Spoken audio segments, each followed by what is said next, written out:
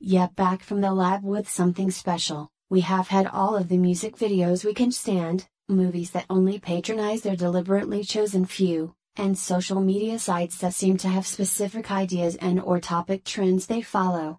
Well, here today I bring you blunts and broads. Yes, you heard me right, not hogs and heifers, not boys to men, but blunts and broads. So, if you're looking for a place for the politically correct, uptight, snobby, I need attention because my life is bad place, this is not for you.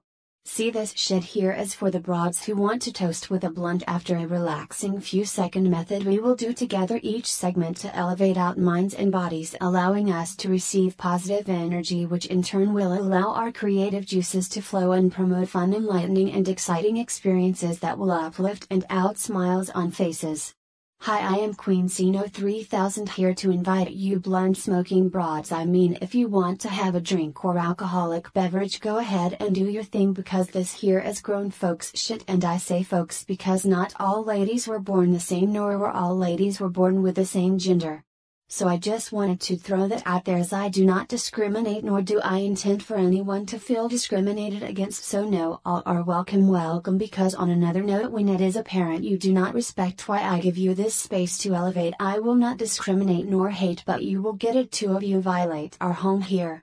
Now, on a lighter note and back on track, ladies, this is where I need and want the broads with blunts to shine, be a part of, give us a reason to celebrate surviving puberty and toast to this occasion, and why you choose to do it with a blunt. Yes, I said blunt, BLUNTS plural, because some of y'all are you. Like I said, I don't discriminate, but yeah, some of you have to have more than one blunt during this session, but if that's what makes you happy, then just be you. And some of you broads need to experience the calming effect a fat ass blunt has, and calm the fuck down. This coming from one broad with a blunt to one who definitely needs one.